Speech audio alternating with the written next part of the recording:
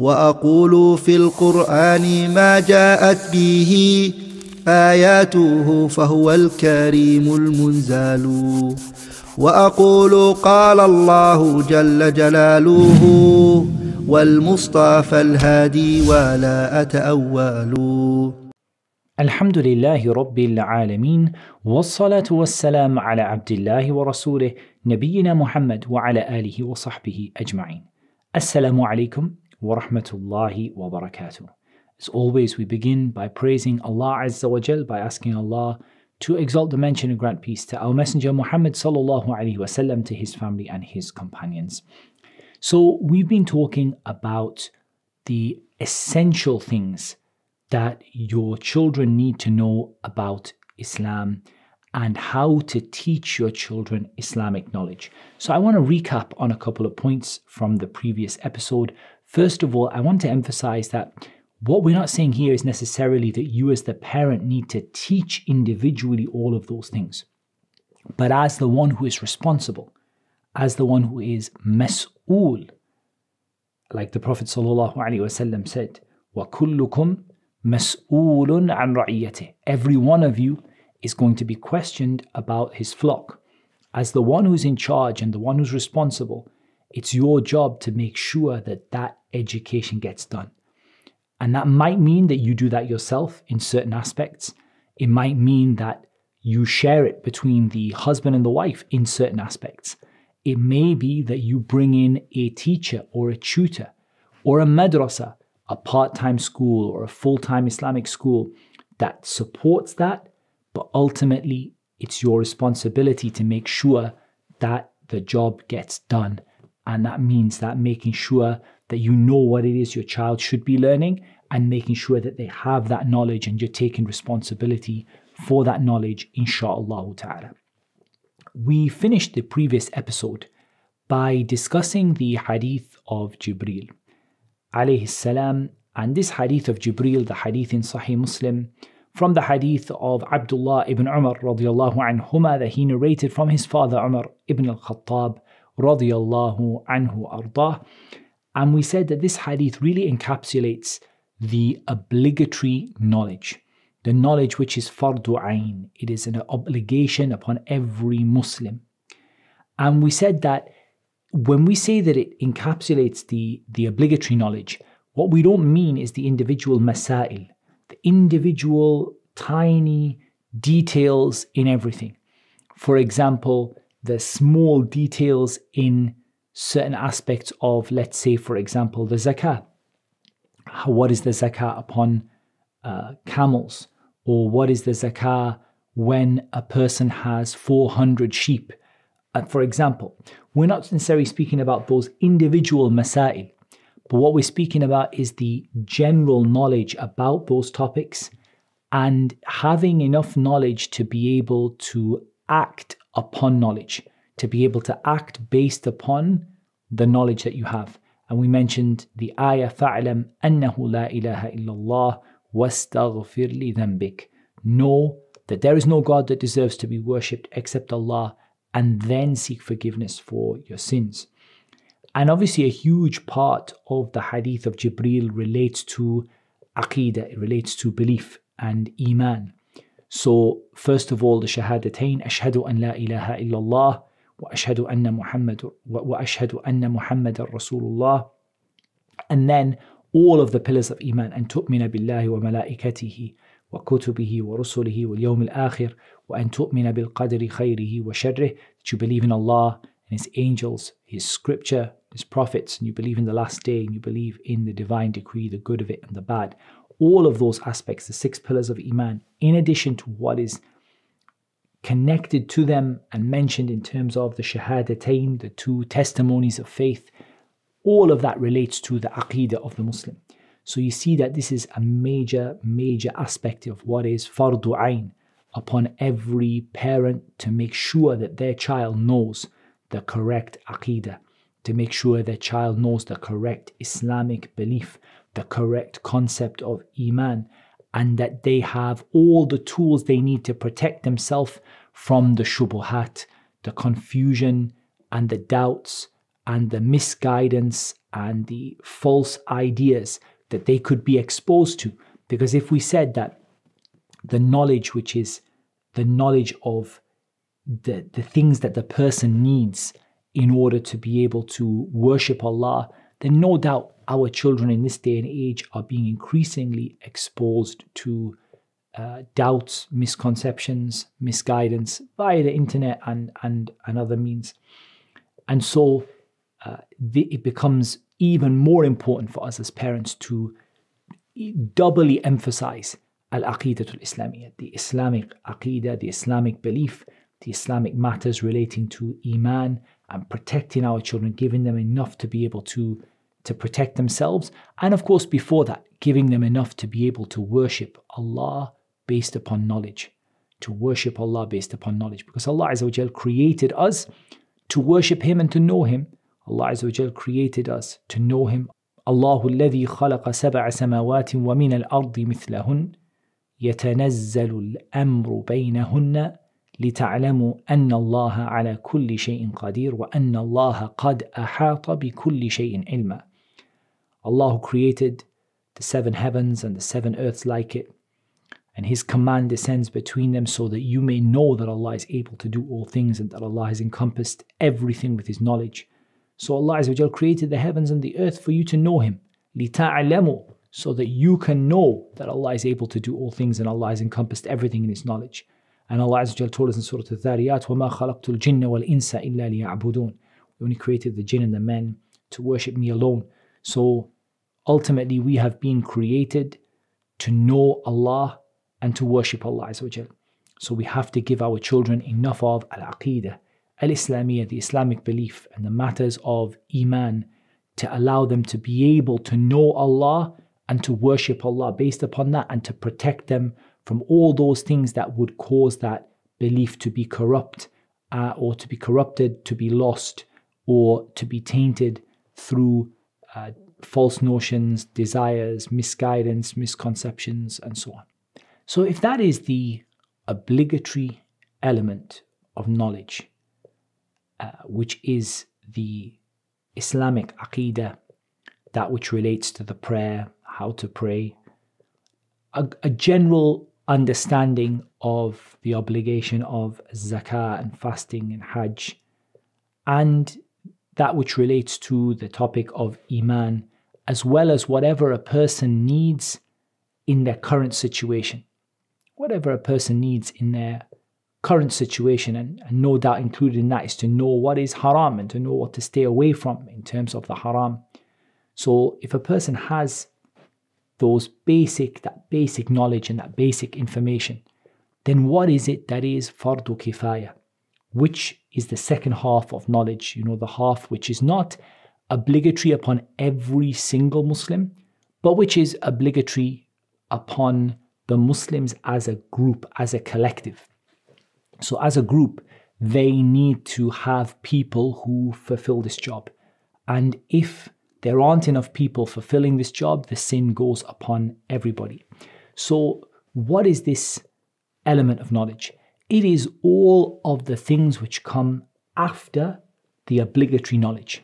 So that could be the detailed masail that we mentioned. So we could go back to the hadith of Jibreel and talk about all the individual details, about all the different amounts of zakah and the levels of it, and the percentages of it, and the rules relating to it, and the different circumstances and situations that people might go through, and when the wealth is gathered together, and when is it kept separate, when is it considered of one type and when is it not, and the issues in which the scholars differed about that. So we're talking about the details now. And also knowledge of the things that are not immediately needed in terms of their immediate application to that particular person, but the person gains knowledge of them in advance of that. And this voluntary aspect of knowledge, and it includes the knowledge of the supporting Islamic sciences, the sciences like the science of hadith, like the sciences related to fiqh and its principles, the sciences related to the Arabic language and so on. What people would go to study Islam when they would go and study Islam. all of that, generally speaking, falls under the aspect which is fardu kifaya. It is a collective obligation, but it's not necessarily an obligation upon every individual Muslim.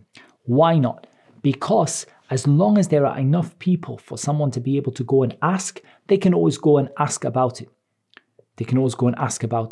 So the Muslim knows that the Hajj, for example, is obligatory.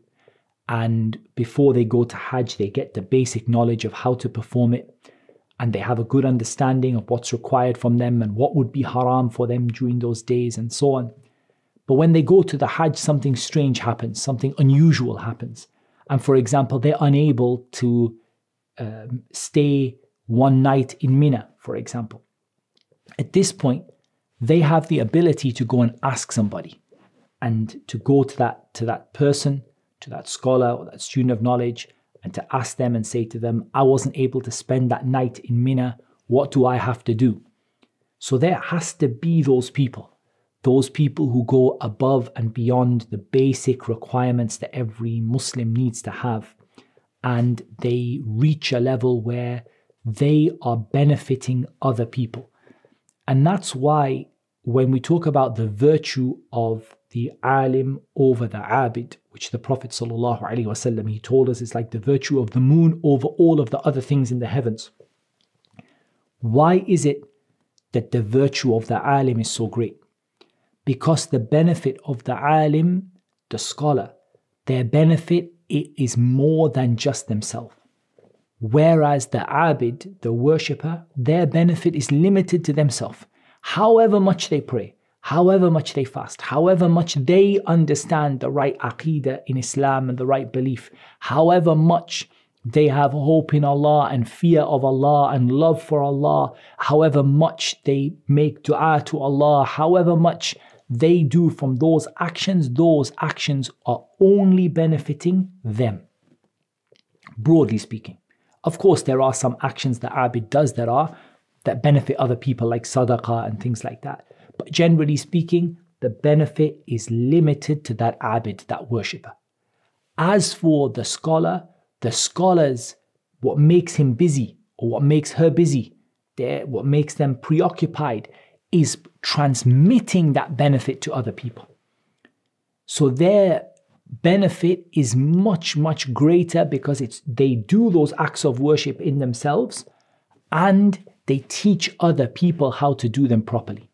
And that's why these ahadith that talk about the great virtue of knowledge, really those are, generally speaking, those are in the voluntary area of knowledge, i.e. they are talking about that virtue as it relates to the voluntary aspect, not necessarily as it relates to the basic knowledge that every Muslim needs, although no doubt that has a share, if a person goes out to learn the basic things that they need.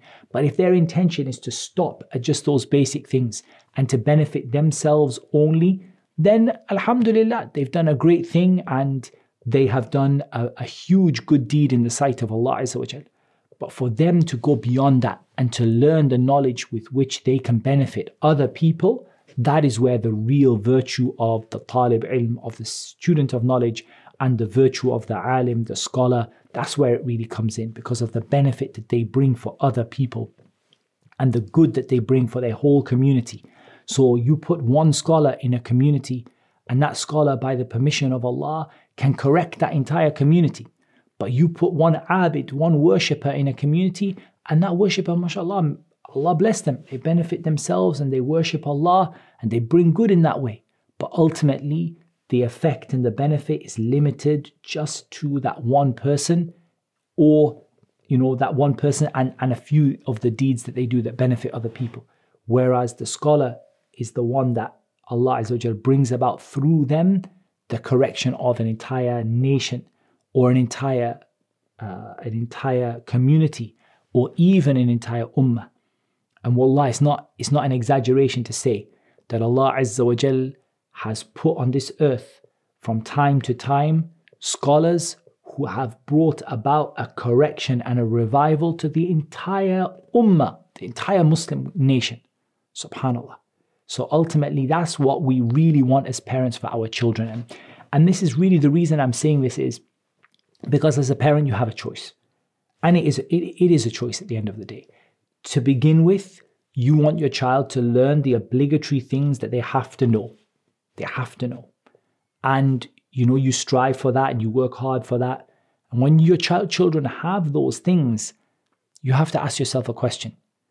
Do I want my children to just stop there? Or am I someone who wants my children to actually go beyond that? And again, this is about having high aspirations. Why is it that one of us as a parent can't sit here and say, I want my children to be a scholar. I want one of my children to be a scholar in Islam. Why could it not happen? What is there to stop that happening except for the weakness of our own motivation and our lack of aspiration and lack of hard work and lack of reliance upon Allah subhanahu wa ta'ala? After the help of Allah, what is there that would make that impossible? We have a great tradition in Islam of the entire ummah producing scholars from all over the world, even from communities where Arabic was not the main language or not the original language, and it was learnt later on. We have examples of that more than we can count. So what is it to stop you doing the same for your children? At the end of the day, it requires great motivation. It requires high aspirations and big dreams. And it requires you to learn what is needed from you as a parent to bring that about within your children. What is needed for you as a parent? Of course, no doubt, why we tell you about the distinction between the Fard Ayn and the Fard Kifaya, the obligatory knowledge and the voluntary knowledge, is because you know where the minimum standard is. The minimum standard is that my child knows the 5 pillars of Islam and the 6 pillars of Iman, and they know what Allah has forbidden for them, and they know the basic things that they're required to act upon during their life. I've done my job as a parent at a minimum level.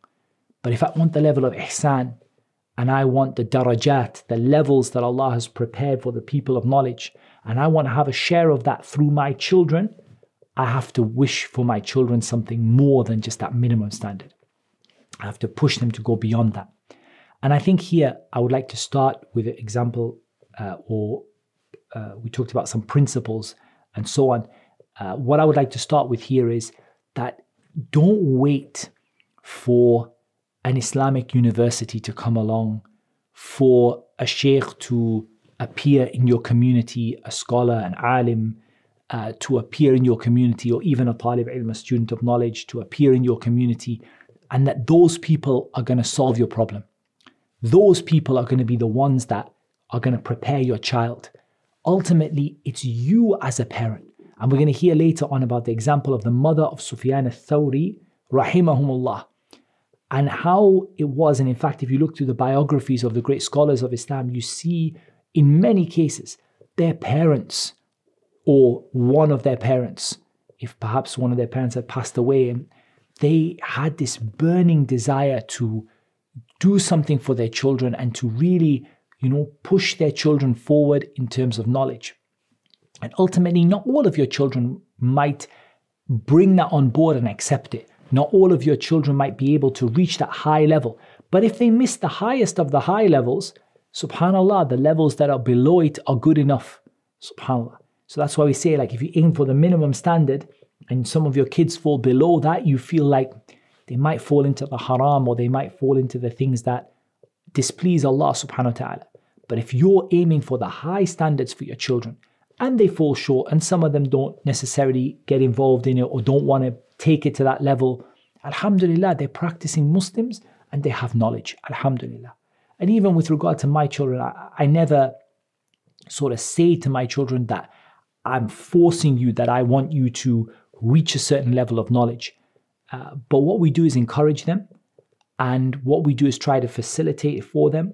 And then whichever of them take that on board to whatever level Allah makes easy for them, as a parent, your job is to facilitate, your job is to support them, encourage them, motivate them, and have those high aspirations and big dreams for your children. And then whatever Allah Azza wa Jal makes easy from that. But you shouldn't be waiting for an institution or a sheikh or something to come along to fix your problem. Take that responsibility yourself. It's not necessary that you should be that alim, you should be that scholar. But at least if you know the path that your children need to go on, you can start them on that path. And along the way, if they're sincere and you're sincere, Allah will place people in their path that will bring them along that path further and will help them and will support them. So that being said, I would like to talk about some important pieces of information as we're taking our children along this path in terms of knowledge. And these principles apply to both the general, the obligatory knowledge and the advanced knowledge. In reality, all of them apply, but particularly for those parents who want their children to achieve something more than just the minimum standard. So the first one that I'm going to mention to you is knowledge is memorization and understanding. Knowledge is comprised of memorization and understanding. And even though I'm only mentioning a handful of principles here, there are actually books that are written to teach you how to learn. Books, whole books that are written to teach you how to learn. And inshallah ta'ala, I hope and I pray and we ask Allah Azza wa Jal that Al-Madrasatul Umariyah plays a big role in this, in helping people to gain the knowledge they need to learn how to learn, and then facilitating for people to be able to learn this knowledge and take this knowledge from reliable sources and being a stepping stone along the way for people to go on to much greater and much bigger things by the permission of Allah Azza wa Jal. That's what we hope. That's what we hope for Al-Madrasatul Umariyah, that we wish to achieve, and we plan that we hope and we ask Allah Azza wa Jal for us to be able to achieve it. So right now, we're talking about knowledge being made up. This is one of the most fundamental things as a parent you need to know, that knowledge is made up of memorization and understanding. You can't just have one of them and not the other. And we have an evidence for this, and the evidence for this is a hadith. The particular wording I'm going to bring to you is from Jami' al-Tirmidhi, but this hadith is narrated from a huge number of companions in a huge number of different places. And this is the hadith of Abdurrahman ibn Abdullah ibn Mas'ud, that he narrates from his father Abdullah ibn Mas'ud radiyallahu anhu. And as we said, this hadith is narrated from numerous different companions in different wordings.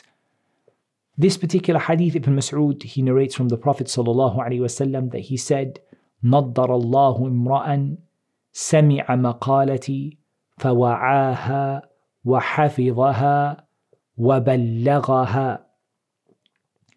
He said, may Allah brighten the face. And nadara, the Prophet ﷺ is making dua for nadaratul wajh, for the person's face to become bright, for Allah to brighten the face of the one who hears what I said. Hears what the Prophet ﷺ said. فَوَعَاهَا, he absorbs it and internalizes it. وَحَفِظَهَا, and he memorizes it. وَبَلَّغَهَا, and he conveys it onto other people. He conveys it onto other people. فَرُبَّ حَامِلِ فِقْهٍ إِلَى مَنْ هُوَ أَفْقَهُ مِنْ.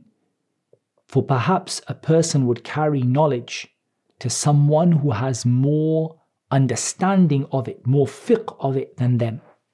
And in another narration, this one is from Ibn Majah, from the hadith of Anas, فَرُبَّ حَامِلِ فِقْهٍ غَيْرِ فَقِيهٍ وَرُبَّ حَامِلِ فِقْهٍ إِلَى مَنْ هُوَ أَفْقَهُ مِنْ. Perhaps the person who carries some knowledge might not be faqih, might not understand it in detail. And perhaps a person might carry knowledge to someone who has more understanding than them. This hadith is a fundamental hadith which contains so many benefits and principles as it relates to talabul ilm.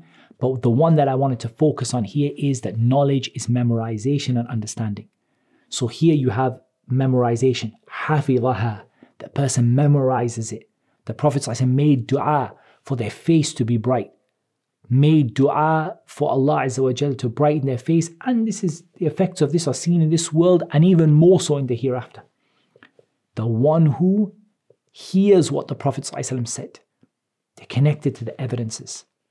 When the evidence comes to them, فَوَعَاهَا, they bring it on board, they internalize it, they try to comprehend it to the extent that they're able to do. حَفِظَهَا, and they memorize it. And then what do? they transmit it on. وَبَلَّغَهَا. They convey it to other people. That's what this ummah is the knowledge that we have is based upon this. We hear the text from the Prophet ﷺ. We hear the ayat of the Quran. We internalize it, we memorize it, transmit it on to other people. And sometimes it might be that the person who memorizes it doesn't understand it. Here the Prophet ﷺ distinguished between the memorization and understanding, and he praised both of them. A person understands it, but he might memorize it, but not really understand it. Or he might understand it, but not as well. But when he conveys it to someone else, the person that he conveys it to understands it better than him. For example, I've just transmitted this hadith to you. The hadith, as we said, of Abdullah ibn Mas'ud and the wording from the hadith of Anas at the end. It may well be that many of you watching this video understand this hadith better than me. So I tried to understand it. I listened to what the scholars said about it. I memorized it and I conveyed it. And it might be that you watching at home understand this hadith better than me. And then you learn it and you memorize it and you transmit it, and it may be transmitted to someone more knowledgeable. But ultimately you're combining between memorization and understanding. And I think this is something that we fall short in as it relates to the tarbiyah of our children, the education of our children. Because often what it is we have focus on one of those two, but rarely do you see a parent that has the right balance of the two of them. So what we see from some parents is that their emphasis is hifz, usually the Quran. And of course, that's where we start with our hifz of the Quran. And the emphasis is on that. And you see the child hafidh of the Quran, and subhanAllah, that child doesn't know anything. Now, I want to be clear about something here. Memorization and understanding each have the right ages for them. So I'm not saying that we should be teaching the detailed understanding of the tafsir to a child who's 7 years old or 8 years old. I have no problem with them having lots of memorization and little understanding, and then transitioning towards having a lot of understanding and then less memorization as they go older. That is something that the Salaf al-Salih rahimahumullah ta'ala, the righteous predecessors, they used to do, in the sense that the emphasis for the young child should be more upon memorization, because they have less ability to fully understand, and also their ability to memorize is very great. And there's no great urgency for them to have that fiqh at that stage. There's no great urgency for them to have it. As they get older, you increase the fiqh, and of course their ability to memorize somewhat decreases. So in a sense, it comes like that. And as for the adult, it's the other way around, the adult that's seeking knowledge, because ultimately the adult is in great need of the understanding, and their memorization, their capability and ability to memorize is relatively limited, comparatively limited. So they tend to have, slightly skewed on the side of more in the terms of fiqh and understanding, and less in terms of memorization. But it's a balance. But what we see with some parents is that with some parents, all of that focus and all of that energy is on hifz al-Quran, and the child reaches 15, 17, 20, 25, and they're hafidh of the Quran, but they don't understand anything from what they made hifz of. So sadly, this becomes كَمَثَلِ الْحِمَارِ يَحْمِلُ أَسْفَارًا, like the example of the donkey that carries books. You load the books upon the donkey, but the donkey doesn't understand anything. Now, I'm not taking away from the hifz of the Quran or the hifz of the hadith or the hifz of mutun, texts. SubhanAllah, not at all. Never. But what we're saying is, you can't just see your role as hifz. That's it. That's the only role you have. The other extreme we see on the other side with some of the parents is, we see that their emphasis is understanding, and then there's no emphasis placed on hifz at all. And this really hurt me personally as a student when I first started learning, because this was the culture that I came from in terms of my schooling, the schooling that I had, my sort of, if you like, worldly education. It's all the emphasis was on understanding and none of it was on memorization. And until this day, wallahi al-azim, I still feel the effects of this, that I wasn't brought up in a culture of hifth. We were brought up in a culture of understanding. If you wanted to get the highest grade, the memorization is very, very small. But what you really needed to do is to understand. And some parents transmit that onto their children in their tarbiyah. So all of the emphasis and all of the concentration is on what?